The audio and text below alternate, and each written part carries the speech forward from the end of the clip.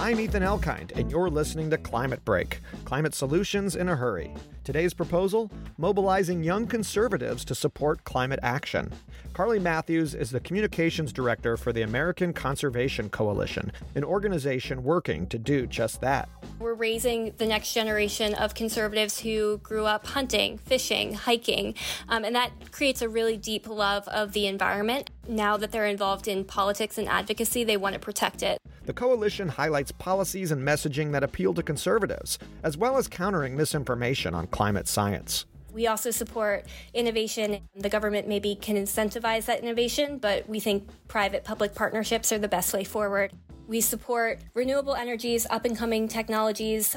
EVs can be the future, but there's a lot of work to do on the infrastructure, on making sure that charging stations are widely available to Americans.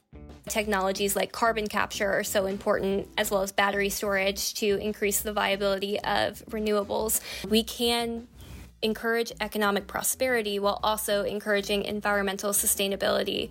The coalition seeks to persuade conservatives by hearkening back to earlier generations of Republican leaders that favored environmental protection.